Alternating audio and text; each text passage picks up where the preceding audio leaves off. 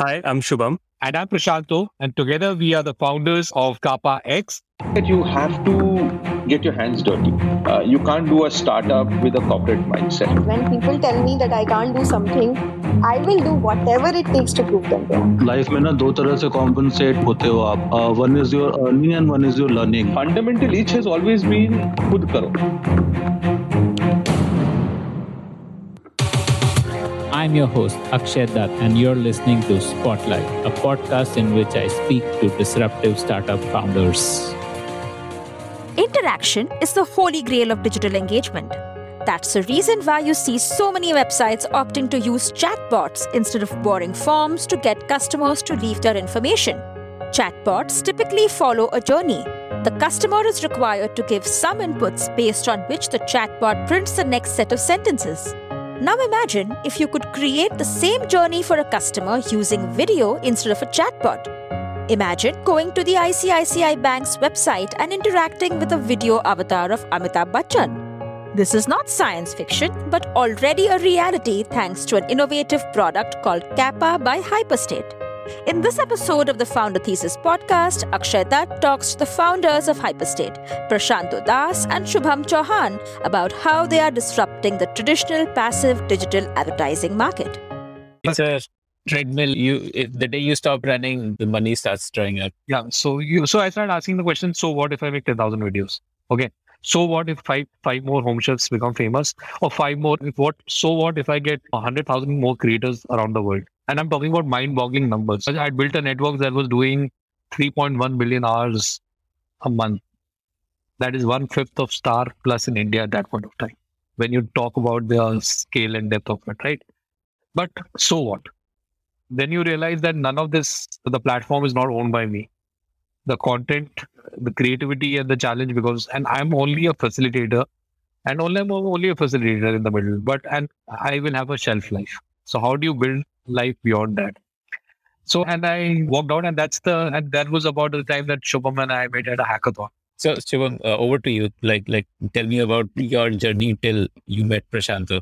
Had just started a course called Entrepreneurship 101 or 201 or something. That's like they will train you to be an entrepreneur. It was so extensive that they will ask you to literally create a startup in the class. Present your business plan. Present your business. And it was designed by Raj Jaswa initially. He was serial entrepreneur and did couple of companies, IPOs in US and all. So he came and he used to give lots of fundas and all. And that's when everyone is like convinced, yaar, ab to startup hi karne ka hai, aur kuch to karna hi nahi hai. And usi year mein, we happened to enroll into this Eureka, which PD was talking about in 2015. PD went in 2012, I think. We also enrolled there. I think we had finished, we were the finalist in Eureka. Second runner-up over there. That's when we met a lot of VCs. They're like floating around, giving us cards and saying, why don't you come talk to us and all. And till then, we only had presentation. It was nothing. The product was not there. The company was not there. We were just like a couple of college kids, had something in mind, and we just presented. And we went to present, and one of the guy gave us grants. He's like, PPT acha bana lete ho. Why don't you go and try it out? We actually did that, built product for 1 year. It was a sentiment analysis system in 2015. Using like say Facebook text, like parsing text on Facebook. Parsing text. It was completely text-based. And the idea was to augment it with your second screen. What is second screen? When you watch any kind of sport, so you have these reactions about the events that happen inside it, right? And while you're watching the stuff, for those events and emotions, you will go to the social media. That's your second screen experience. We said this behavior is permanent and it is always happening. In 2015, 2016, people are accustomed to this behavior. How about we start to surface this information inside the video itself when the broadcast is happening? And we said, okay, what do we surface? Like, it can be any information, right? I can check players' information, stats and everything. We said, we'll start with the public emotions. We'll start with how people feel about this particular event. So the technology that we had built in the backend is you give it any sort of event that has happened in last 30 days. And around those events, it will give you the emotional breakup, entity analysis, all those things. And by the time fourth year, it was the placement year. And if you are someone who has done some startups and you've got some tech knowledge, you could develop, placements are a piece of cake for you. And that's when we had another twist. All of us are like, no, we are not going to do placement. We'll just do startup. And we were the only 3 to 4 people who never had any kind of placement registrations in IT world.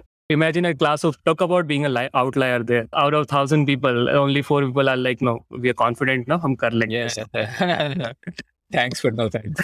And right after, when you rejected placements, after 1.5 months, we're like, we're not working on the startup anymore. Now we have to figure out what to do with the life. So me and my friend, we were building a couple of products. We had sold a lot of products as well in the middle. Because with all that experience, at least one thing came out is that all of us understood how to build digital products. And that's when I think 1.5 months later only, I met PD. And it was like, okay, karna hai, to koi achhi team bana ke, and let's start something big this time. And like, what was, I mean, so when you guys met, what was like the idea that bubbled up and made you both feel ke haan ye karte hain? Oh, I mean, there was no idea actually. So both of you were like, yaar kuch karna hai. Haan. And you met. Actually, let me add to that. So there was also a meeting of the minds. And you know that where apni entrepreneurship school se nikal raha tha, where you had created an exit and I'd got an exit out. And I'd also come from... Did you sell your stake to the other co-founders? Yeah, of course. To the investors and the co-founders. So I sold it and I think they got in a new investor. So I'd passed. So I got an exit. Was it significant? Oh yeah. So I was coming from this NLP and AI background saying I'm going to do some sort of AI kind of a thing in the future. And that's when we had also built some good sort of IP and everything. We were confident that we can build some good kind of products out of it. We had, by the college startup IP, we had sold it to one of the early backer. They have one of the MNC in Mumbai, and now they are using that IP for their internal and external analysis of the data.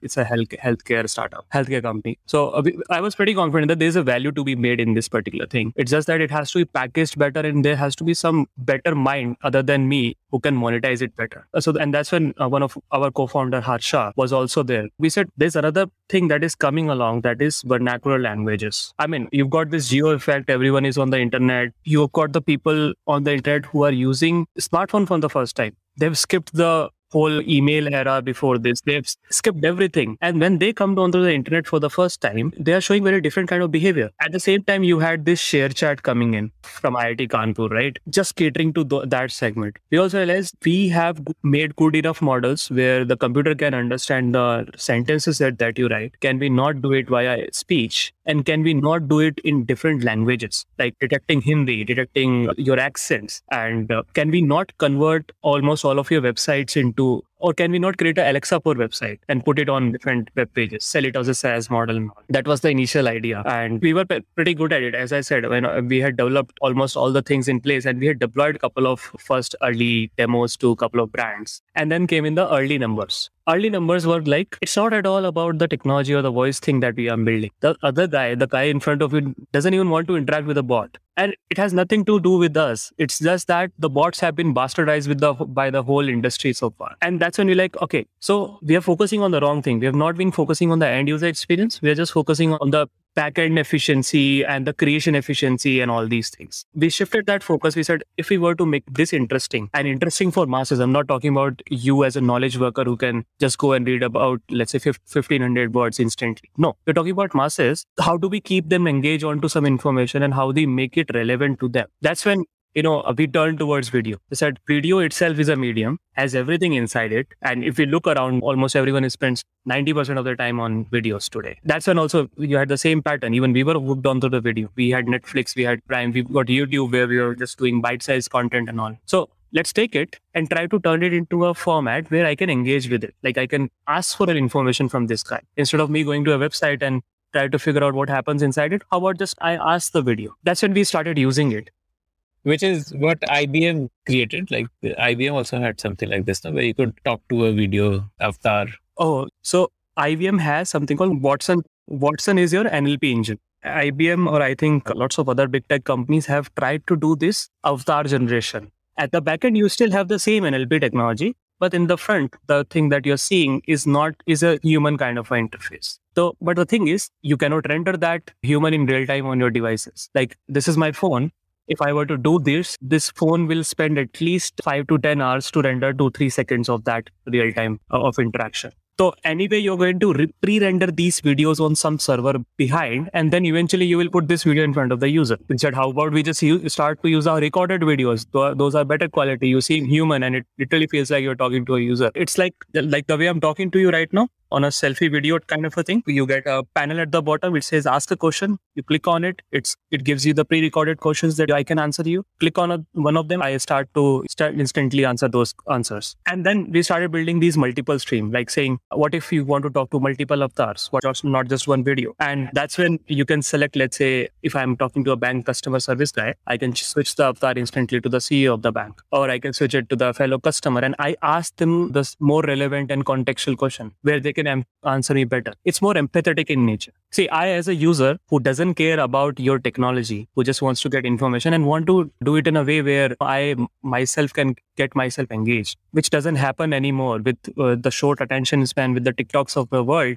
It's very hard to keep your user engaged on the website with just text content. So this is like a video version of a chatbot. Yes, that's how it started. I have a question here. Like in chatbot, you can generate any kind of text because there is no computation needed to generate text. So, but in video, do you need to, have you built that technology which can generate any answer, or are these scripted answers and the program will figure out what is the scripted answer I play to answer this question? There are two ways to it. I mean, see that we already have the tech where I can literally generate answer for you and give it to you, but the brands do not prefer it. The fact that we still have those coded bots where they can just give you 5 answers, because brands don't want to get in that uncertain area where the bot is just saying something which no one can control. So the auto-generated answer is a no-go for the brands, any kind of brand solution. But you have that technology to have a video speak, like you could have a video of Amitabh Bachchan speaking any answer which is generated on the fly, and it's not a scripted recorded. Not in that way. That's a synthetic video. Yeah, it's more like you have a pre-recorded video. All the things that are there inside the video, they are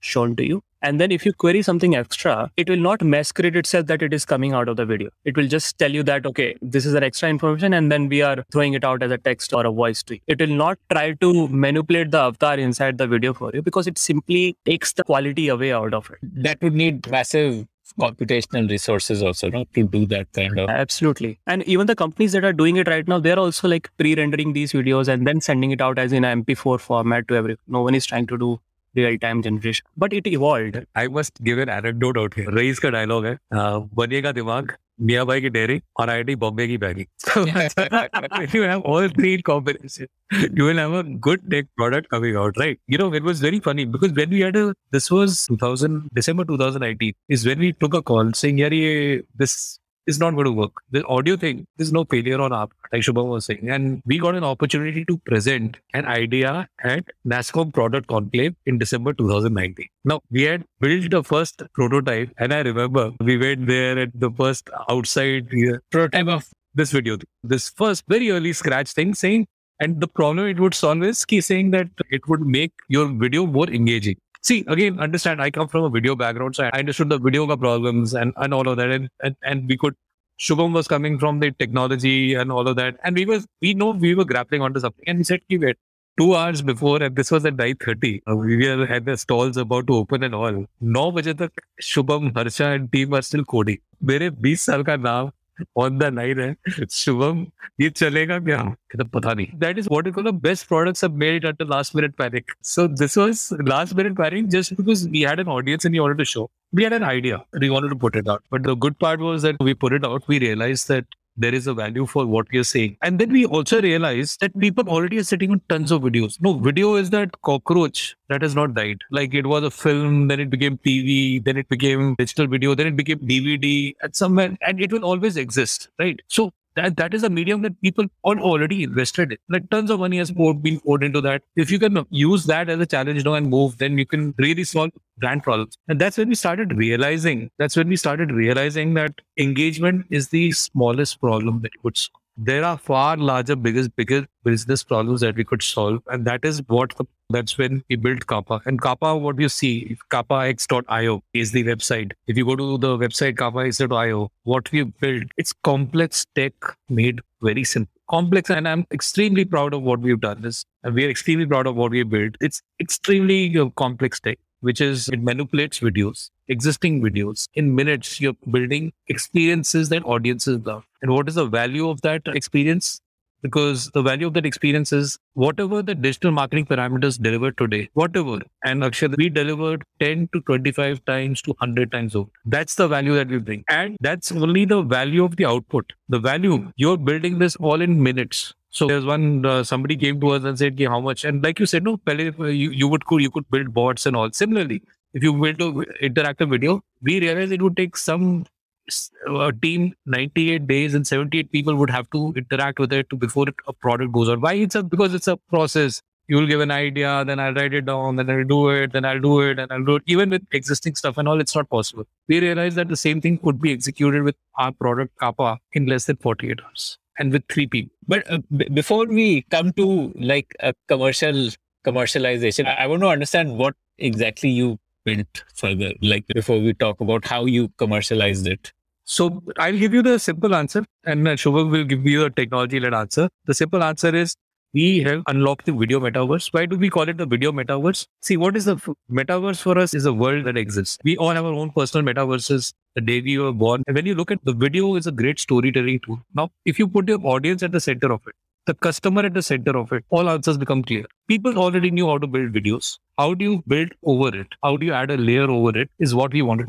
Everybody in the world has to become a 3D guy and he has to start building 3D things, right? But we see challenges in terms of hardware. And that is still some time off. So, PD, I explained the what part of it. I think let me explain the how part of it. And this is again from connecting with the bot wala thing that we were building. We said, okay, let's talk about the creation experience again. And who can create these experiences? We are talking about some great interactive experiences. We are talking about you will be immersed into it and then eventually you will be able to enjoy it. There's going to be delight out of it. But who will create it? Like, how is it going to made? Today, all the creators are putting infinite, like some good amount of effort in producing just one 30-second video or 60-second video. I'm sure you know about this, everything, right? But now I'm talking about adding extra, doing some sort of coding on top of that content and then putting it out in front of the user. That's like something that no one is going to do. So we have to figure out something that eases out that process. It makes it so easy that anyone can do it. That's the initial stage. That's the first constraint that we put on ourselves. Saying it has to be so easy that anyone can do it. And the second thing is we have to equip the user of our product to create delight. If they cannot create delight, then they better not use Kappa. They should just go and use some other product or just stay with the video medium. It's not so bad actually. Okay. That's when we created this no-code platform where now our users can write English statements, English imperative statements to tell the system what they want it to do. You can say, when time equal to 5 seconds, show the Wikipedia profile of this user. Now, who is this user? This is the guy who is talking right now at 5 seconds. Or you can say, when this video is paused, always show an overlay on the right side, which will talk about the sponsor product. English statements. You can write, when someone writes a valid email, save this email and show it to me on my dashboard. The way I'm saying it, that's the way you would write it. It's a language of your thought. It's not some new syntax. It's not some coding that you're going to. And the power is when you start to combine these actions, when you chain them together, you end up with something that is completely interactive in nature, and you are suddenly taking the end viewer. They're calling them viewer because earlier they were just watching the video. You converted them into a player. They're now going through a journey with you. And now they're engaging and moving forward and choosing and discovering their own journey. It can very well be a film. It can be a commercial. It can be a podcast as well. There's no denying in that. And suddenly you have unlocked a machine to generate new kind of formats. Like, why is it that we only have feed as a format for content, or let's say TikTok as a format, or stories as a format? Can I not create my own content format which is in context with the content that I'm producing? Like if today, if I'm going to talk about, let's say, wildlife, then my whole interface should be about wildlife. It should have features about wildlife. And all those features should also be equipped with information about wildlife, and they should take me through a journey about wildlife. Not just about a like button at the bottom of it. That's the whole idea behind it. So the traditional way of video is linear, and you record something that we discussed. And then we discussed about chatbots and how they can understand and answer questions and respond accordingly. And then what you made at the core was like a video chatbot kind of a product where different scripted, re-recorded videos could be played based on user inputs. That's where we started. That's a start. Right. Now, and then this is something which normally might have needed someone technically savvy. So then you made it no code so that anybody can create this user experience without needing to know how to code. so that they can create options for users to select, or they can ask users questions and then record the answer, and so on and so forth. And so they can do their storyboarding and execute it without needing technical knowledge, like a no code kind of a platform. Absolutely. Am I right so far? Yeah, you're perfectly right. And we literally call it a no-code platform. Kappa is a tool set that enables you with all these kind of new kind of creation that are non-traditional in nature, that are not your upload and forget kind of a platform where you go and you customize it. It's like you used to customize this MySpace profile in the past, right? Same way you customize your now videos and experiences inside those videos. But the story doesn't stop there. I mean, when we talk about Kappa, especially when we not show it to anyone, they're like, okay, Canva for videos or Figma for videos or Webflow for videos. Well, you've got different analogies out there. But what people fail to understand, especially the first time ones, is the kind of thought process you are putting in these kind of experiences completely different than the other rasterized formats that you're making, like videos and images or even the audio files. Why? Because now you're imagining end user journey. Every time you put a button, there's an uncertainty that someone is going to click on it. And you have to write what will happen when someone clicks on this, right? And since you are responsible for this, and since there's an interactivity, there's going to be different amount of data that will be generated out of it. Like earlier, when I was watching your podcast, the insight that you would get out of it is what is the average time spent and how many people have watched it. And if you can track my basic IP and all, you can see location and everything else, the basic analytics, right? But now, since you have converted the same content into an engaging format, you have put in, let's say, 5 to 10 different engaging hotspots or buttons that take you in and out of the journey. Now you have different insights. Now you know more about the end user. You probably know, even without knowing me, all of my preferences about your stories or my favorite color, everything else, or my car preferences, model preferences. Now, this data is something that we collect and we aggregate, anonymize, put it into this is a very insightful dashboard. So you take these insights and put it in front of the end consumer, customer, brand, whoever is using Kappa. And that's when the actual wow comes in. The wow is not in creation, the wow is in the insight. What you learn about the audience. What is the behavior that they are telling you? And the best part is, once you understand this behavior, again, making changes or evolving this behavior that they are seeing is not again a high stake action. It's a low stake action. Go back again, do some iteration and flip the publish button. You are back online with a new thing. That is Kappa in a nutshell. Got it. Okay. So this is obviously not a YouTube video because YouTube does not support interactivity. So there's something which you embed in your own website, like a brand would embed on its website for the people who land up on the brand. Like you could have some sort of a link on, let's say, a Facebook ad, like say interested in a test drive, kind of a link, and someone clicks that and he reaches a brand page where there is a video which is saying, hey, you want to check out one of our latest models, which car are you interested in? And then based on what you respond, it straight away then next plays a video of that car and says, which color are you interested in? And like that. And therefore, for a customer, it is better than a form. Like if you land on a page where there is a form where you have to select car model, car color, and so on and so on. Instead of that, there's a video which is getting this information. And then this information is presented to the brand so that the brand knows, okay, this is the most popular model for this ad. Like I ran a campaign on Facebook, and in that campaign, most people preferred this model, this color, and most people actually ended up booking a test drive, or very few people actually booked a test drive, whatever insights. So all of that becomes available to a brand, which is something for which a brand doesn't necessarily need to get a coder to build this for them, but it's as easy as building a Google form for them. So let me take the first part. So yeah, Akshay, yes and no. Some of the methods that you've said is what you're doing. And also to that, one more mix that I would add is that you can also disseminate it as via Google ad engines as a programmatic ad. Programmatic interactive ad. This is also dissemination. But the first part is absolutely right. Where brands have their own, they're already so heavily invested into their own channels. They have built their own audiences, their things. What happens when they come to a website? The information is so spread across their own website channels and things and all. How do you when you talk customer, when you think about your customer, what do you want him to do here? You want to make sure that everything that you want him to have to make a decision, no? Fatafat karo. So changing websites is a mother of a job. It's not possible to change websites overnight, but inserting a kappa like of an experience, building it in one day, like Shubham said, making it a low stake action and putting it on your own channels and using it via social channels and all to promote is a very low stake action for anybody. Because now all the traffic that's coming to your site or it's coming to your experiences, what is the value that you want out of? The understanding is right, like that the journey is somewhere you will discover the link somewhere, and it can be social, it can be your personal DM, anything. Once you tap on that, you land that destination, and that's where all the engagement happens. That's one of the way, and that's the primary way. And other things that we have figured, which are like large enterprises are doing, like taking them as an interactive ad, putting out to different publishers and OTTs, and that's where the consumption is happening. Like what? Give me an example. What kind of publisher? Imagine you are watching a video and a pre-roll ad comes in, shows you the video, and asks you to interact with it. On what publisher? Like which publisher is currently allowing this?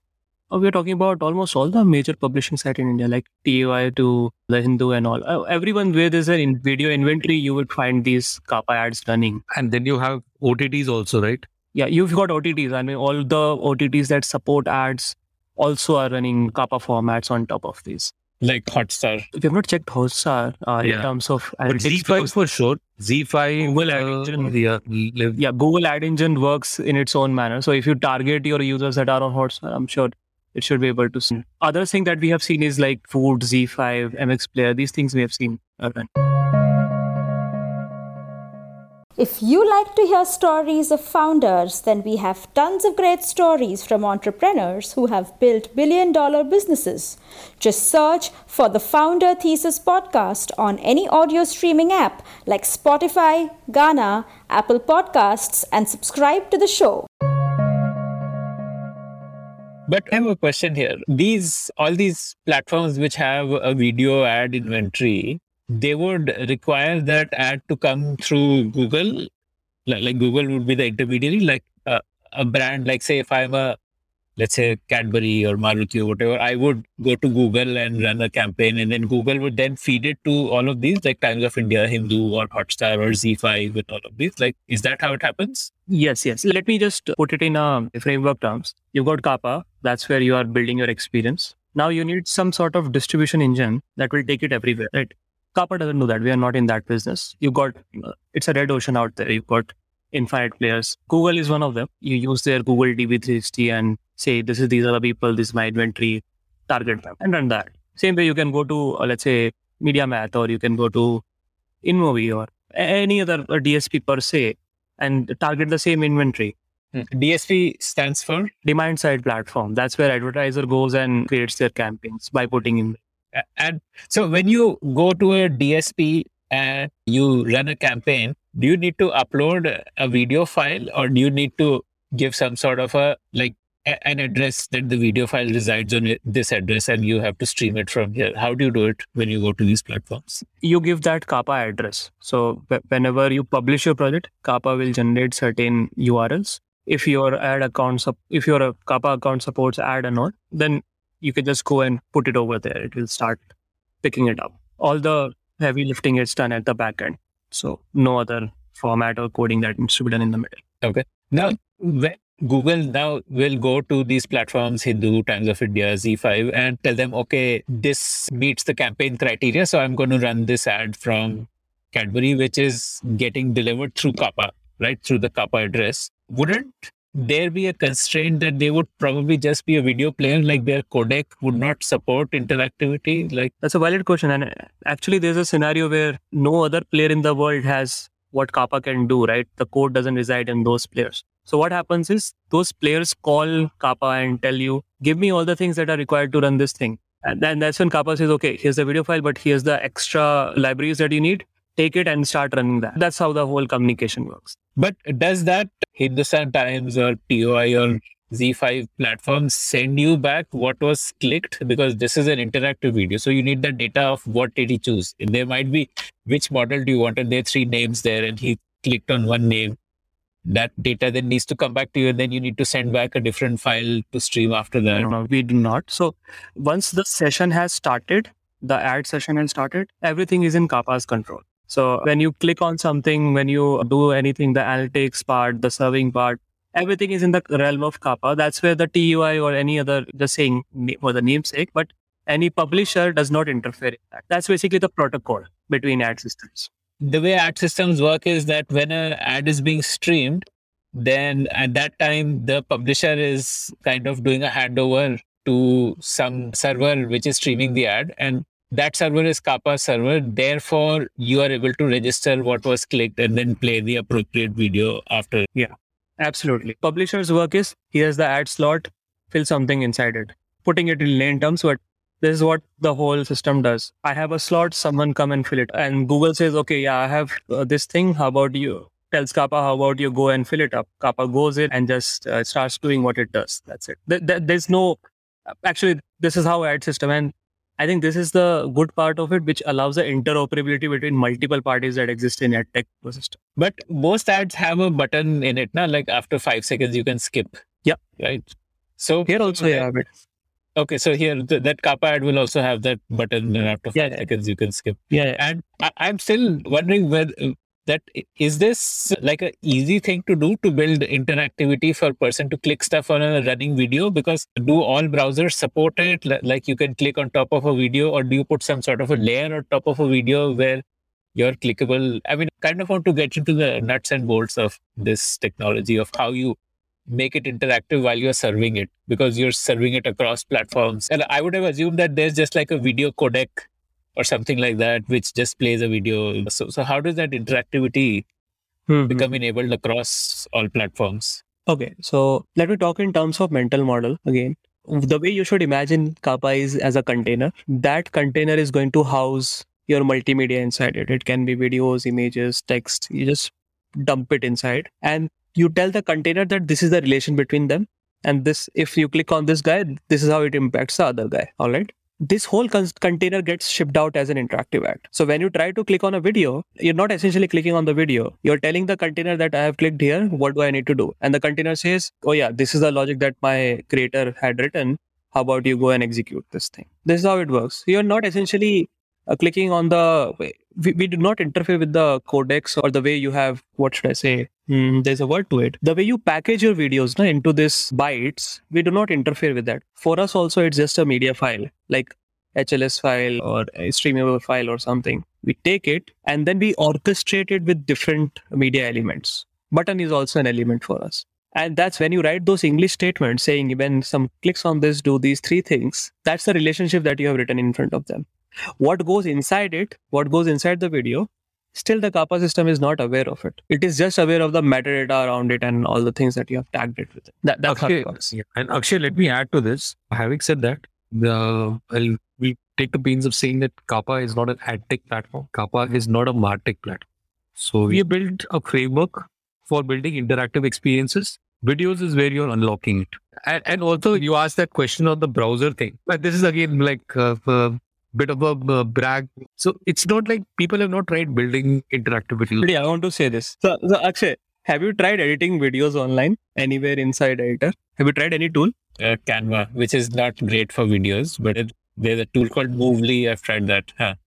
In the browser, go and try putting out, let's say 3 to 4 videos on the artboard and try, play them, try editing them. You would realize that whenever you resize or whenever you do any sort of action, those editors lag. They lag it to a level after putting 3 to 4 buttons. You're like, nahi yaar, yahan pe editing nahi karta hu. Let me go to my Final Cut Pro or something. With Kappa, you can go up to 10,000 elements and your frame rate will still be 60 FPS. That's a performance. We have seen this performance somewhere else as well. That is Figma, which is for vector design. But for handling media formats, these many elements and manipulating them in real time while someone is clicking and all has never been done. This is the industry first. And this is the main challenge also while you're building these kind of products. And that Vectors is something that your HTML canvas supports by default. But these things take a toll on media formats that we are talking about, or especially the videos and multiple media files orchestration. Take a toll on this browser. You got only one JavaScript thread. And when you try to overload it, you try to miss things out. There's a drop in frame rates. There's a drop in execution. There's a drop in events that you want the JavaScript to do. All those things happen. Balancing them together and building a performance system is mother of a job. That's the first hurdle that we had to solve while building Kappa. And that's the basis of Kappa. I mean, if we had not solved that problem, I think Kappa wouldn't have been possible. And everyone else who is also trying to solve this problem have just skipped it, and they have jumped ahead, and now they cannot scale it. It's the nature of this particular product. Can you do everything on Kappa that you can do on Final Cut Pro? Not at all. Not at all. I mean, Final Cut Pro. Okay, what is the difference? See, Final Cut Pro and all these are all meant to be editing systems. So editing system, I think they are most fantastic editing systems. But explain to me as a layman, what is it that a Final Cut Pro can do and what is it that a Kappa can do? Like, what is the difference? Yeah, so you can edit things sequentially and you can build a linear video. You can build a scene 1, scene 2, scene 3, scene 4, scene 5, scene 7, scene 8. That is what you could do with normal editors offline. What Shubham was talking about, normal editors online, even to build a scene 1, scene 2, scene 3, scene 4, you have hundreds of scenes together, right? And what if you have to put all of these together?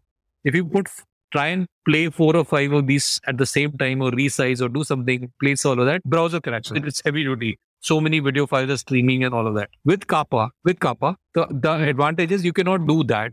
But if you play, even if you were to play 5 files, 6 files, 16 files together, it will not crash. 10,000 elements. We have seen elements. When we say what is an element, your video is one element. A button, text, call out. To text is an element. So 15, 20, 30 elements is what maximum people have gone for it to go easy, right? Maximum we have seen. And where we've seen people only working with one video. Nobody's done doing multiple streams within one video, right? We've done something with large manufacturer like Mercedes, who had 12 videos playing as a single experience. And if you count the elements and all itself, that would have gone to 600 plus. In that scenario also, and all of that playing smoothly in your browser environment, in your ad environment, in this environment, where the customer doesn't have to worry. He's just put it out. He's not. That is the shift in technology. It's like how would you compare Tesla has built a rocket that goes up, comes and parks itself down and says, now you can do. That's the level of, that's what engineering does. That's the kind of engineering that you've done. You don't have to worry about things. You just know that you're traveling on a bridge. How that bridge was built, how smoothly it works is now being taken out of the equation. Otherwise, see, it's the same question what Shubham was also saying. Let me come back to you, Shubham. So like, what is the difference between Final Cut Pro and Kappa? If you see any Adobe tool, let's say, the output is a rasterized format, like image or a video. And eventually in those tools, what you're doing is you're doing pixel manipulation. In Photoshop, I'm doing pixel manipulation. When I'm in Illustrator, when I'm creating these vectors and everything, I'm doing pixel manipulation. While I'm doing video, I'm doing composition in Adobe After Effects, I'm doing pixel manipulation. Okay. So pixel is the shade of light. Yes. So you can remove it, you can change the color, you can make it dark, bright, you can make it dim, or you can give it visual effects. All of that is pixel manipulation. Absolutely. Even in Canva, when I'm doing all these things and generating an image, I'm doing pixel manipulation, but Canva has done all the heavy lifting, saying, I'm just going to give you templates. Don't do pixel manipulation. I'm going to give you beautiful things and all. Right? Okay. So that is Final Cut Pro, pixel manipulation. That is its core purpose. Thing. Yeah. And based on what you're trying to make, if you're trying to make video, then the video editor, let's say Adobe After Effects, it will give you those timelines and it will give you extra features because that's what it is supposed to do. It makes your life easy. What extra features? Like timeline. Like if pixel manipulation was just the motive, Microsoft Paint is also a good software. It's not a bad software. Yeah. But Microsoft Paint is static. Yes. Well, this is like across a 10-minute video, it lets you do pixel manipulation. Absolutely. Yeah. So now when it comes to Kappa says, I'm going to let you do orchestration is, I'm not going to touch your pixels. Okay. They're going to remain the same.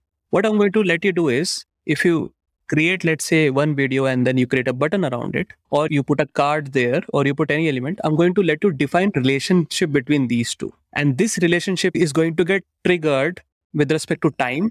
Let's say when time equal to 5, show me a product and give me all the details. And also, let's say on the left side, give me an overlay or something. That's a relationship between that product and the video. While doing this, you have not manipulated any pixel. So in nutshell, Kappa is not your alternate to FCP or let's say Adobe After Effects. Kappa is augmenting the output of those software and letting you create a new kind of experience out of it. Correct. And most HTML video editors are doing orchestration only, or are there also some which are trying to do pixel manipulation? They are trying to do pixel manipulations as well. But the good part is, if you try to do pixel manipulation, it's like when you start to make a change, it renders it, and then you have a new version of that particular element, right?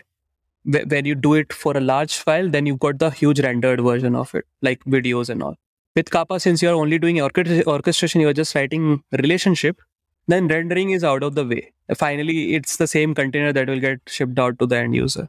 So no wait time and anything else. And then after that, in the orchestration, when you're putting multiple elements, that's where you have to do performance optimization. Like 5-element, 10-element, you just have to ensure that when these elements become large, because the reason that you cannot just ship your Adobe After Effects file, you have to rasterize it because the file is huge. The manipulation is here. Rasterize, what is that? Flatten. Flat. If you got 10 layers, I'll render them into one video for you. It's encoding, right? Yeah, and let me add to that. And simple. आज के दिन ना, Akshay, when you send out a file, and I think you said, how many other online video players are doing manipulation? Not actually none. Video editors are not meant for manipulation. They're only meant for pixel manipulation. They're not meant for orchestration. So nobody's orchestrating things, right? Orchestration is very sequential. What is the effect of orchestration? The effect of orchestration is when you now work in layers, you're transporting it as layers. Your audience is now interacting with layers. Your audience is now saying that, and in terms of time, it's not A, B, C, D, E, F, G, H. Scene 1, scene 2, scene 3, scene 4.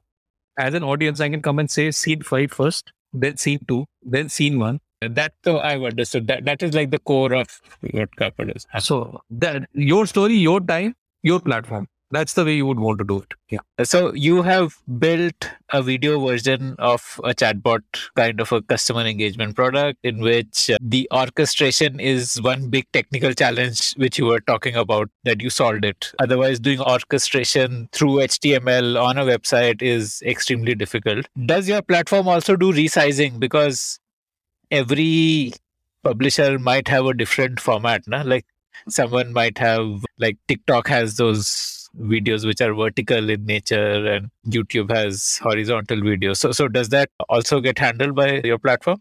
Yes, at some level it is handled at the platform, because those are the primary features that are required by everyone. But beyond that, any kind of video manipulation is not there. It's more of an orchestration around video with other things, not just, we don't go inside the video, it's video with other things. But resizing is a hard problem, na? क्योंकि उसमें human judgment चाहिए होती है, at least in a more traditional format, कि मैं क्या काटूं, क्या रखूं, मेरा focus किस पे होना चाहिए.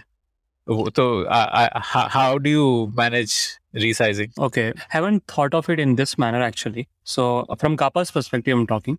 You're putting your video, and that's when you're saying from this timestamp to this timestamp, it is good for me. Rest is not fine for me. So you've got a button called, when I reach 5 seconds, skip to the 15 second. That way, middle 10 seconds are off. By doing this, you have not cut down the video anywhere. You're not trimming it, or you're not shortening it. You're just saying. When I say resize, I'm talking of dimensions. Oh, the dimension is pretty easy, no? So in our scenario, you just drag it and it is resized. And since we are never going to rasterize it or render it, it just remains there. Resizing is literally a drag for us. So like there'll be a frame, you can drag the part of the video you want visible inside the frame. Yes, that's all. And or if you want, you can mask it with the different layer on top of it, saying this is the part I want visible. The rest of the part I'm going to turn off.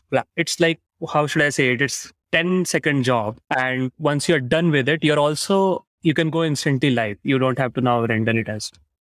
No, but this changing of dimension, the brand needs to figure out कि किस platform में क्या dimension जानी है, and therefore create those multiple versions, like version for Twitter, version for LinkedIn, a version for TikTok. They need to do all of that. Yes, they have to figure it out, because I mean, no matter what kind of automation algorithms you can build, these brand preferences, especially the brand guidelines and all, you cannot automate. And especially when these things change over 1 month or 2 months, it's not something that you can learn as well. Max that you can do is you can give brand guidelines and you can give brand libraries, which they can maintain and fasten the process of editing, but you cannot take those decisions on their behalf. That's what we have learned. Initially, we were breaking our head saying, how about we automate it? But eventually we realized, let's just leave it. No brand manager is going to accept what you are editing. That's 100% sure. What the algorithms are editing.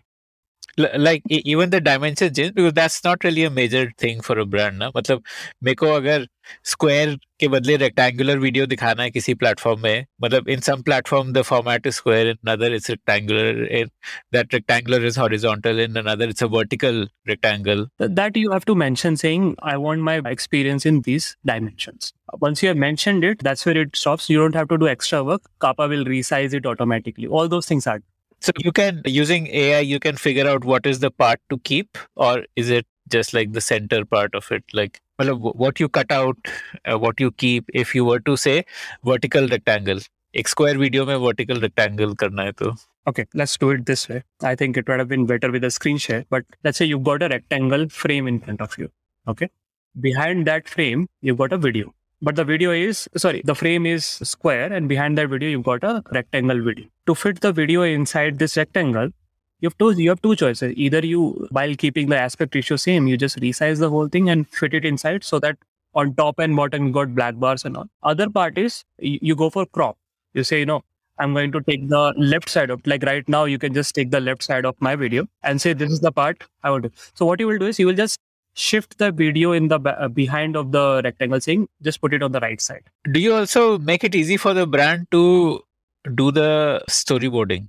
Because this would the storyboarding part of creating an interactive video would in itself be a complex task for a brand to figure out that, okay, when a customer lands on my video, I will first do a 5-second intro and then I'll ask him this question. Now, this question can have 3 answers. If it is answer 1, then I need a video here showing that.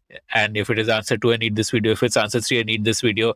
And then after answer 1, they would further, it'll keep spreading. And maybe at the end of it, they would need to make 12 snippets.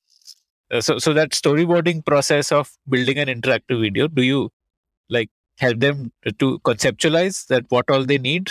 Okay, so there are 2 parts to it. I think first part is providing a tool chain where it is easy for you to do this storyboarding, which we have already given when you can go. On top of it, there's some sort of imagination that kicks in, saying what kind of experience you want to give to the end consumer or the user. That's where I think lots of expertise come in from how you can solve a certain problem using interactivity. Like I, as a visual communicator, I can solve couple of your problems by putting things into the frame and changing something, but I can do all the things visually for you. For me to solve problems using interactivity, I need to imagine the end user flow, how they are going to do this. So that's where some sort of UI UX capability come into the play. The ones who design your user interfaces, and that's where Figma also comes in. The ones who understand that, I think those are the ones can use Kappa very easily, and they can get value out of it instantly as well. But having said that, I think there's some sort of imagination that I think someone has to seed in. It can be us while we are talking about the product. It can be your agency. It can be some tech genius in your company that can assist you with all that. But it is not something that is a trade secret or something. It is available ready. Almost there's a UI UX people and the web developers have perfected this art over the years, over the decades, saying how to make these experiences good. So let me understand now the go-to-market of this. And Prashanto, maybe you can talk about how you took this product to the market. Did you first start with a beta one and then have some beta customers who were using it for free and then build it and then make it a paid SaaS? Or how did you do the go-to-market?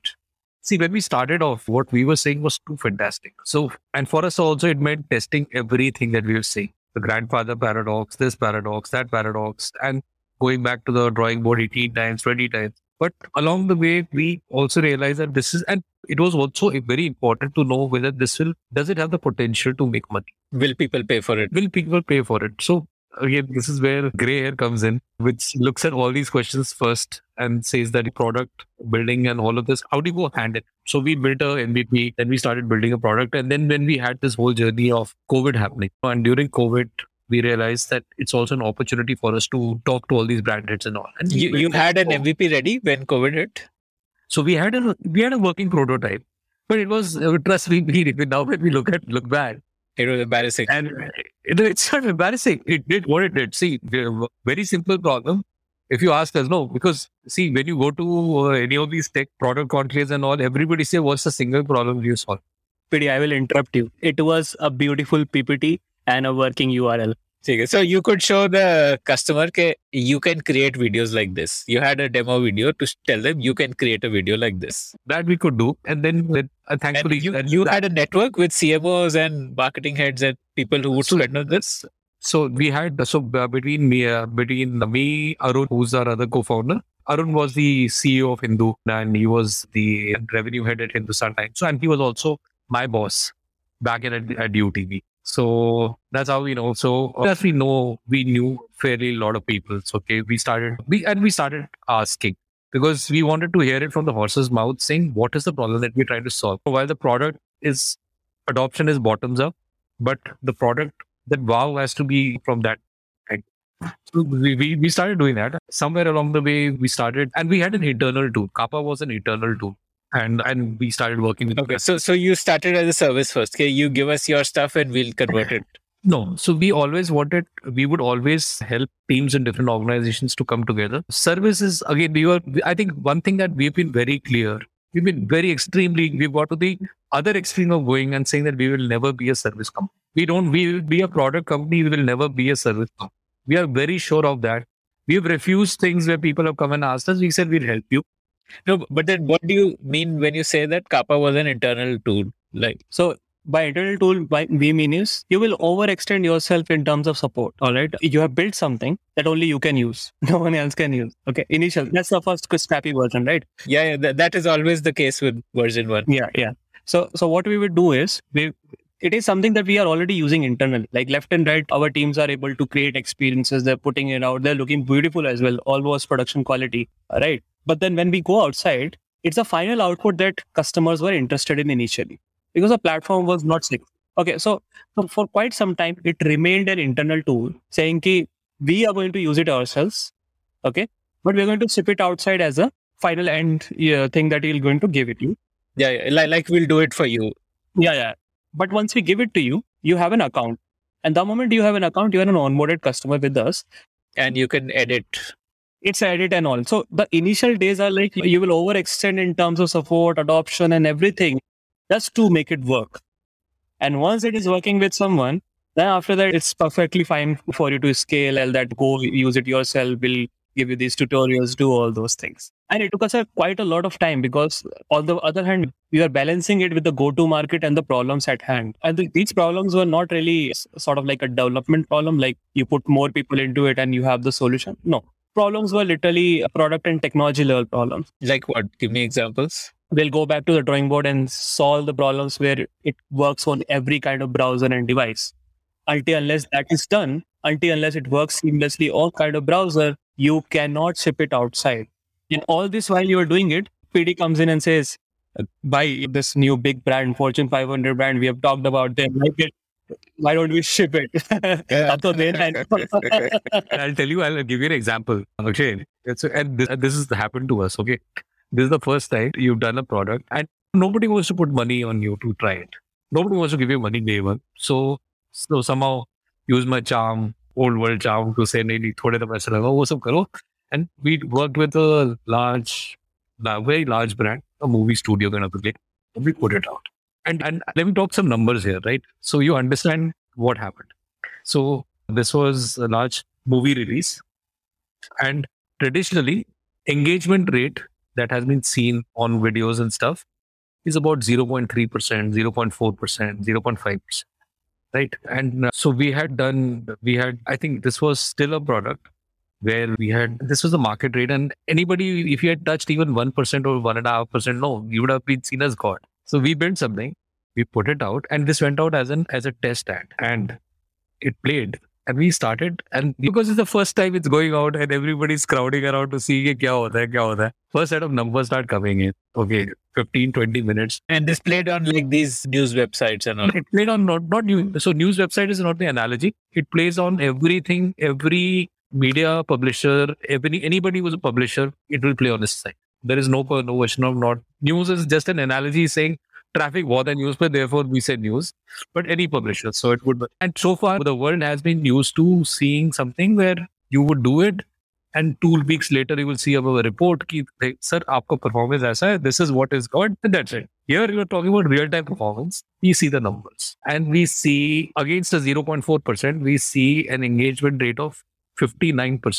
0.4% is what you get, reaching 59%. Okay, and for a moment, we didn't know whether this was accurate. And being hardcore product guys, the first thing is, apne system mein to leak nahi hai. Go and check and check and check and check. And this is again this is not also gameable because this is purely driven by human intent. If intent is there, people will do it. But that is when we realize we're onto something. Pretty, Because I have to add to this. There are 2-3 events in the middle where when we first saw the numbers, I'm talking to PD and I'm also talking to Harsha. Both of us sitting and like, kitna engagement are like 59%. It took us 1 or 2 seconds to first realize that I'm talking 59% and not 0.59%. And then after that, and then after that, Harsha goes in. I asked Harsha, bro, is this possible? Like, I don't know. And when I heard it, I said, बंद करो इसको पूरे को. पहले check करना पूरे system में क्या चल रहा है. We literally checked on the whole thing. We said, let's pause it here and let's just audit the whole thing. Whatever we have created, are we counting it right? Are we double counting, triple counting? Let's audit the whole pipeline. We sat there for 1 or 2 hours. Okay, we did the whole check. We also sent some test data and realized, okay, no, we are not doing any counting error. We're not doing any counting. And when it comes to reporting, so now you're also, these are the numbers that no one has heard of also. When you now go to the customer and say, this is 59%, that guy is going to like, show me how you are counting. I cannot believe this. Because in my analytics, I've always been seeing 0.2 decibels and all. That's when things change. And we're like, okay, people want verification. We're going to give them verification because numbers are unbelievable. But idea is to now, can we do it again and again? Because you can do it with one creative and you can do it great. But can you do it with any random, let's say, video or experience and put it outside? Will people engage with it? If you can do it consistently, then you have something that is going to work for everyone and you can productize it. If it is one-off, then it is a service business. Then you have to again go back to the drawing board for every project that you do, right? And then we repeated it again and again with multiple customers. We kept it doing till the time we got the enough results saying, no, it's not just one-off thing. It is the impact of the interactive layer that you're creating around. It's a journey that you're taking them through. And that's keep them engaged. So what was this first video about? What product or what was the video concept? This was, so actually 2 things happened simultaneously. There was some movie release for, I think, Bad Boys. That was one. And I think right after that, there was Mercedes came up with the first campaign. So this Bad Boys was like a teaser of Bad Boys in which they had like Will Smith. So that was a complete, you had a trailer, you had the review, you had the quiz, you could quiz it, you could do all of that, and you could then go and buy tickets. So what we started asking was the question. Instead of just a trailer, it was an interactive trailer where there was a quiz also, and you could watch a video review also. Yeah. Everything. So everything that you needed to make a buying decision at that point of time. And what was the Mercedes campaign about? Mercedes was even more beautiful. Mercedes came with, when we first saw the video, they had linear videos. And this was just a lovely video of car going. Everyone has car launch, animation, and all of that. Fine, we said, fine, take a video. But they had 2 models. They had the long wheelbase and the coupe. And within the models, they had variant, color variants. And there's no color variants. We suggested that why not see colors? Nobody looks at a video and says, I can do colors. But we suggested that maybe that because colors is a huge choice. It draws people into seeing. First thing that people want to see is it available in my color?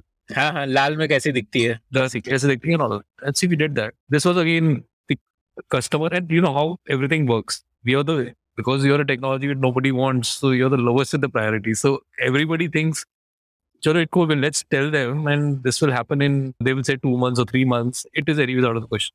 In 48 hours, everything was ready. So now you have a thing that, and again, this goes out, this plays out. And this was for driving test drives, or what was it like? This is during COVID. Book a car, and you can go to the showroom visit from there. And the whole idea was giving a handshake to the thing. The performance was like before Kappa. Mercedes would see an engagement rate of about 0.3%, 0.4%. With Kappa, at peak, it went up to 17%. Okay. Then this was not a single video. When we talk about multi-stream, this was 12 to 15 videos playing as a single ad unit. Yeah, because you would need some intro, then each model, there would be a couple of videos, couple of colors.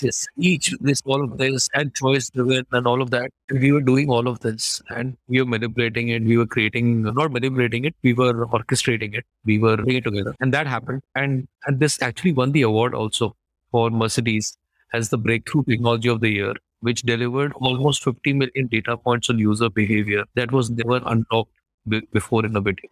Like, what color do men like? What color do women like? What colors do men like, women like? What time of the day? What time of the week? What is good for me? What does Delhi want? What does Pune want? What does this want? What does that want? And that, and will it sell? Finally, so far the behavior in the market has been, they will see something, now they'll come and click on it. And after that, I go. And then you realize that there's a 98% drop off. And there's just one point of truth. Like, one point of truth. Yeah, there's just one link you can click, like buy now or visit the website or whatever, find out more. Yeah. So a lot of people realized, boss, I didn't want to do it. Here, somebody's coming, making choices, figuring out a journey, all of which gets mapped and aggregated as journeys and user behavior. Okay. Which might be untrue for one or two people, but for thousands and millions, it is not. Okay. And all of this is now data that's getting packed and the brand gets to understand. And as it grows, you start to see patterns. And you start to see patterns on consumption, patterns on viewing. And then obviously this is not what we can tell you, but there are patterns where they realize that when people will buy. There is a particular user behavior that happens before somebody makes a choice. Please understand, the simple solution was brand. We were trying to say that brand, customer attention to brand engagement. So that has got solved, and we are now delivering so much more that it was mind-blowing. And that is where the question started happening. So it's good for us to do this, but how do you build a product which the world can use? When did Mercedes come in? Like, when was that campaign done? This was, I think, November 2020. November 2020, no, Shubham. So that would have been like a breakthrough moment, right? Like when there was proof of product market fit, so to say. This was still not product market fit. This was still early days. This was more like that you've got some sort of pull, that's it. Or you've got some sort of validation in the idea, saying it works. But it is still not product market fit because we have not actually solved the product in that transaction. What you have solved is the output of the product. When did you reach that product market fit? Like, what would you, like Shubham, you said that this was not yet there. So according to you, what do you define as the moment you reached product market fit? Oh yeah. I think that happened in somewhere in March last year. I'll not still call it product market fit, but I'll call it product user fit, where one of the user of the product came to me and started doing things that we had not imagined when we were creating Kappa. Okay, and me and Harsha were sitting, and this is exactly the words of Harsha. "Ye kisne banaya hai?" He doesn't even know Kappa hai bana. "Ye kisne banaya hai?" And that's when we realized, okay, so the product user fit exists. Given some basic level of understanding of what Kappa is, people can create things that we cannot imagine. And Kappa is like a sandbox environment where you come and you unleash your interactive imagination and you eventually go to the market. I think when we talk about now product market fit, that's where I think we have to break it down. What type of market? So far we have talked about advertising as a market, right? Where one of the advertiser wants to do a campaign and take it outside. I think by the looks of it, we had reached the product market fit in that industry, and it is still going on for us. It's a strong revenue stream and all. And then after that, we went on to hit upon the other market, that is your own audience that you already have. And now you want to engage and re-engage with them in a with different metrics and KPIs in mind. Example, let's say I'm an e-commerce brand. I am acquiring customers left and right, but I'm also seeing a churn at my customer base. And you've got a team dedicated to ensure that people don't churn. You've got a data science team, you've got all the product team working together to ensure that these guys come and either you increase their average cart value or they at least come to the website and look at your catalog again and again. Can I re-engage with them with a different experience that Kappa has to provide? That's a different market, right? And then I've talked about this, and there's a different market like market research. Can I, so far I've been asking you simple yes or no question or quiz question like my MCQs and all in front of you. very boring surveys per se, which no one fills actually. You're saying that an e-commerce company can use it to re-engage. Give me an example. What kind of company could do what kind of campaign? Or you could give a live example also, something which has actually been done. I'll give you 2-3 examples. First one, let's say start with e-commerce. You've got a new collection on your store and you want to tell your existing users that we've got a new collection. How about you come and shop? Idea is you're still doing, again, some sort of awareness campaign with your user base. You've got two ways. Either you can send me a notification and show me a banner, or you can send me a rich Kappa experience where I will engage and go through a journey. And while I'm watching the video, I might just add something to the cart while, let's say, I will click on your shirt and pick it from there. That's one. Second, let me pick it from PFSI, bagging example. You got premium customers, right? HNIs and all. And you want to engage with them. You got a relationship manager who is maintaining that relationship and sending them new financial product or giving them monthly update or something. This communication that you're sending out, either it can be a PDF or it can be a face recording of the relationship manager who is now talking to the end consumer and giving them all the daily reports. It helps in optimizing the value for the end consumer that you're engaging with. Or even a support bot. Like you have these chat-based support bots. Like a bank could invest. It might be a slightly big investment, but they could invest in a video support bot. They can, but we have not moved into that particular market yet. I think it requires some different sort of build as well before we try to conquer that. We have clearly stayed in the marketing, remarketing, and sort of like a re-engagement kind of a zone so far. And what we are understanding, like all the digital first companies are doing this cohort analytics, they're doing lots of data stuff where they understand their audience more than the audience themselves. And it is a right time to, I think hit would be the bad word, but it's right time to send them the right experience, which is in tandem with the behavior that they're showing and not just one mass video. I would say so far with the communications that companies are doing with the customers, it's more like a mass media approach, like Doordarshan. You would have one channel which will be shown to anyone. With Kappa, it's more of a personalized, on-demand kind of approach where I choose what I want, and then of course you do some recommendation, but based on the choices, then I move forward on the journey. And I'm always going on a journey. I'm never like, you're not just hitting on with a discontinuity in my life. You're just taking with a journey. And once that journey is complete, you had my attention all along. You are accomplishing some sort of brand action out of it.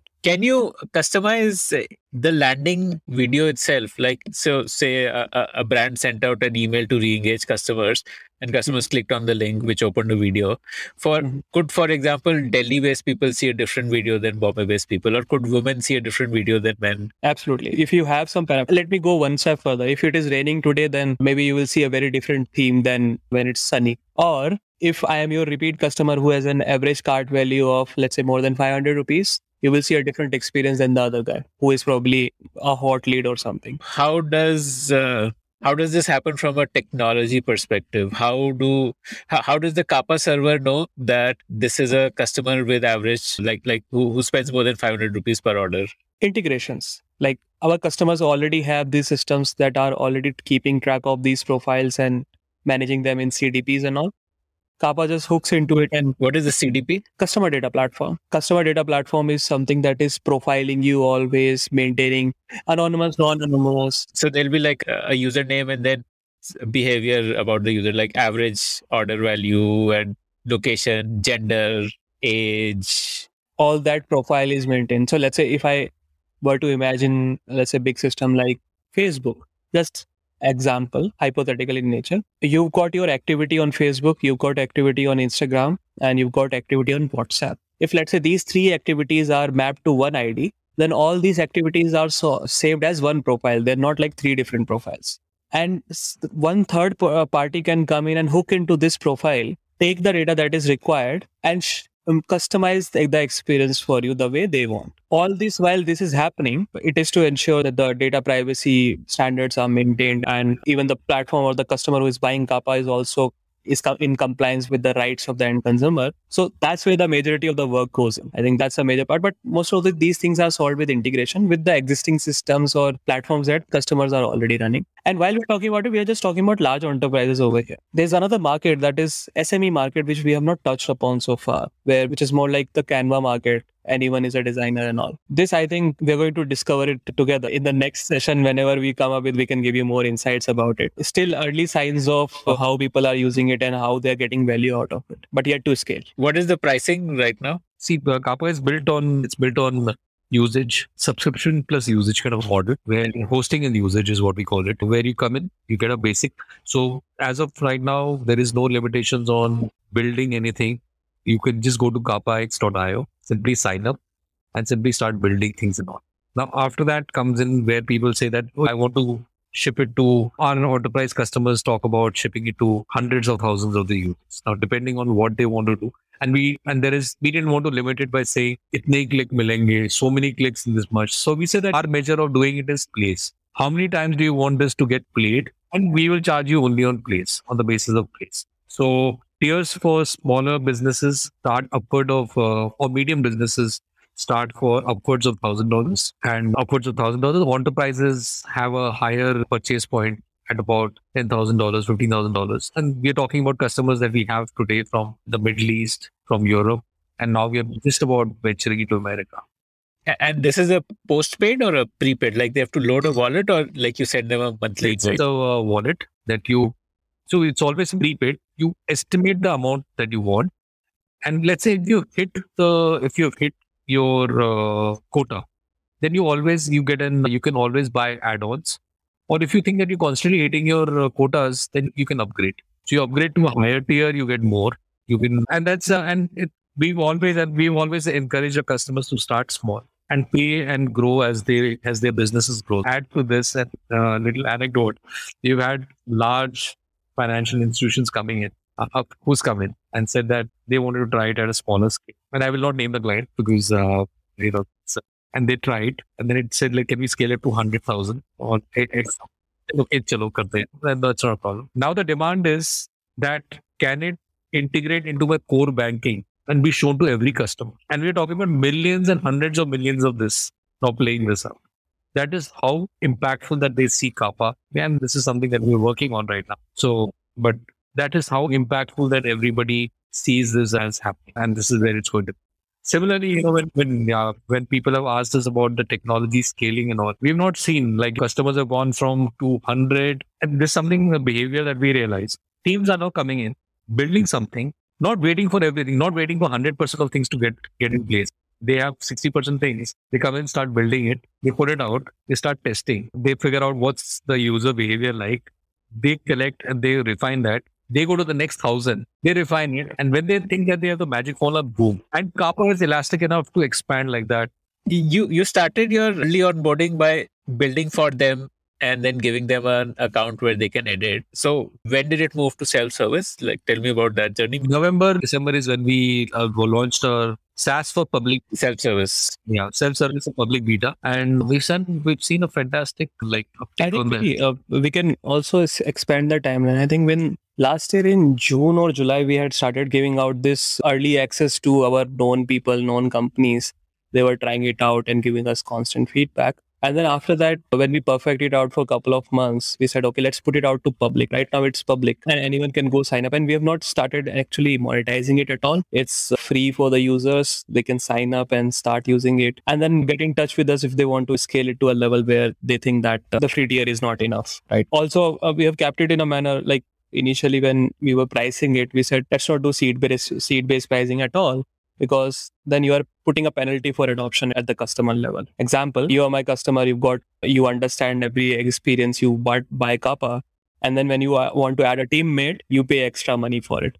And then that's when you realize that, okay, why should I pay for it? Let me just share the account or restrict the usage. We said that's a penalty on adoption. How about we ignore that part and we went one step ahead. We said, okay, how about we almost give all the premium features for free in this premium account so that they are equipped enough to build the best experiences. And then after that, just charge for the usage at the end, where let's say if you're a very small customer which has only 100 customers or 100 people, audience of 100 people, then you just pay a very minimal amount. You don't have to get into a huge lock-in with a tier and everything else. But if you're a large enterprise, then you just get a play base there over there. So it's like a one size fits to fit all kind of a pricing that scale itself along with the customer base. Basically, number of times that the video is played is what the pricing depends on. It doesn't matter how many team members, how many videos. It doesn't matter. It doesn't matter. Because you want to encourage more team members to come and you want to encourage them to create more videos and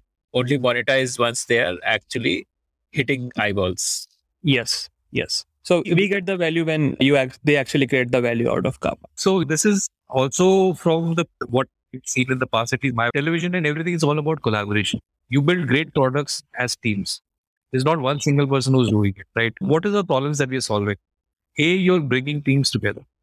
B, you're saying that iteration is not a problem anymore. Agility is not a problem anymore.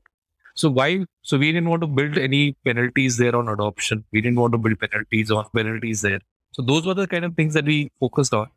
And we said that if the product is delivering for you and it's growing your business and it's creating impact, you will automatically want to scale.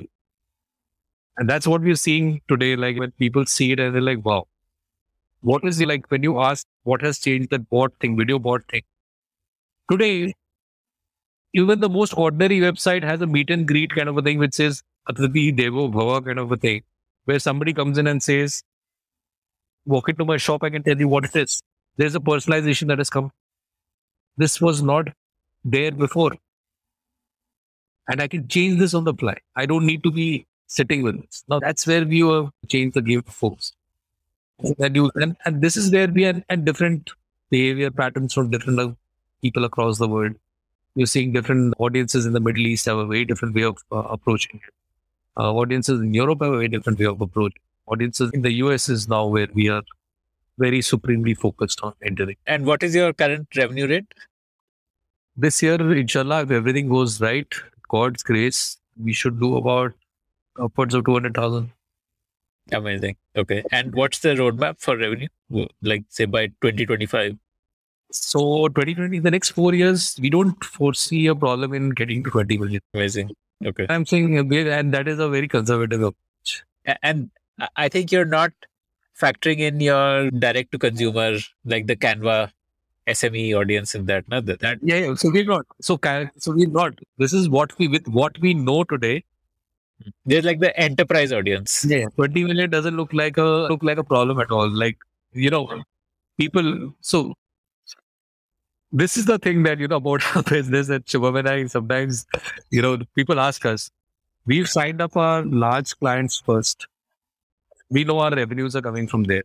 We know that there are alternate revenue streams. And people ask us, what is their one area of growth? Actually, honestly, we don't know here. We're still too early to that game. We know that the first $100,000 or $200,000 has come from A, B, C, D, E, F, right? With the SME now, you're absolutely right, Akshay. It opens up a different market altogether. A scale that is so unprecedented that we don't even have an idea of where it will reach. And that is a discovery process that we know. There's a joke that we, Shubham and I were talking about. There'll be no unicorn. There's only sweet corn and decacorn. We know what we've built and we know that this is the product now is ready to scale. There is nothing else. And people ask us about this. This is a blood, sweat, tears, and hard-earned money that has gone into this. That is why we are very confident that this bloody works. There is no product like this in the world. You can bring on anything. Okay. So, and have you raised funds so far? At this point, so when we first went out, it was too fantastic to talk about. And we had a choice, and especially in a COVID environment. We would have said that 10 months, 8 months to raise funding and then getting into it, or saying that we believe this, we think that this is true. Let's put our might behind it. And I think that was one of the best calls that we have made. That we know that we wanted to back this. We didn't want to wait. We said that time is something that we want to. And now we are seeking partners to grow. The next phase of growth where we now it's very revenue led. Even on the product front, the mind-boggling things that we are trying to now execute, which just a bunch of guys. And I say this on behalf of Arun, Harsha, Shubham, Bharat, the rest of the team, everybody that I can talk about. We're a bunch of guys having fun. मेरे बच्चों को you cannot, we are enjoying what we are doing. We are enjoying the wow that we are saying. When customers come back and say, Boss, I'm seeing, when people ask us, today, even in the advertising market, let me come back. People say, market average is 0.5%, 0.6%. We say, what's the lowest benchmark we can do? 4% से कम तो दिख ही नहीं रहा हमारे को. कुछ भी कर लो मतलब. So, 4% निकल जाता है. And you have to be really bad to get to those kind of numbers. You have to be. Do you really even need funding now? Because you have enterprise business which would help you fund your next phase of growth until you reach a stage where you really want to go all in on the consumer business, the Canva business, like I would say the prosumer business. That is probably where you would need funds, right? Before that. Yes and no, Akshay. Yes and no. Funding is not just about funding here. It's not just about pure money. If anybody is saying pure money doesn't interest us, I think we've crossed that stage. You're absolutely right. Anybody who says take money, not interested. Tell me what more can you do? How will you save us time? If you can save us time, if you can create access for us, if you can create opportunities for us, it makes it interesting. Do we need partners like that? We need partners like that. We don't have everything in place, right? Let's be honest about it. We don't have everything in place, and there is an opportunity that we can create. And there is an opportunity, and no code, and this is not by design, but this is not by fate, but by design, that we wanted it to be no code and all of that. Today, when people talk about no code, and they talk about, and we have venture capital from different parts of the world approach. People who understand that you are building a global product that the world can consume. So and when they talk about the numbers there, we are fairly confident about what we are doing. We didn't want to expand. So before we knew it, we were already being seen in Middle East. Before we know it, there's a large customer who's wanting to adopt us. And large, when I say large, it's a Fortune 500 company that's looking to adopt us in the US. When we talk about, we are already being adopted by some of the largest banks. We're already being adopted by very large institutions, educational. Yeah, absolutely. You don't need money, basically. We need money. But more than money, we need the right partner. Somebody who brings in some expertise that we don't have. So there are two types of growth that we can go on. That's the first one is revenue first strategy, go for the big guys and all this, and then use that to fund the next set of growth actions that we have. I think that something that we want to play out parallelly is product-led growth, where we are targeting the prosumers while we are earning revenues over there. But I think for the initial stage, it's not going to be enough to pour in money into this one. That's where we will need good amount of cash at hand instantly, which we can invest into that and grow from there. Because for prosumers, you will again and also need to then spend on customer acquisition. Yeah, I mean, someone has to subsidize that acquisition and the lifetime of that kind of prosumer, right? And we are seeing this playing around multiple times. It's straight out of the playbook. You've got Notion, you've got Figma. Yeah. So I think there we will require some sort of helping hand initially. Yeah. I would say your prosumer market will eventually be probably triple of what your enterprise market would be. Oh, yes. I mean, the sooner we realize that it is better for us, and we have also acknowledged that internally and publicly everywhere, and teams are also aligned to make that happen right now. This was The Spotlight, presented by The Podium. To listen to more such interesting conversations, log on to thepodium.in.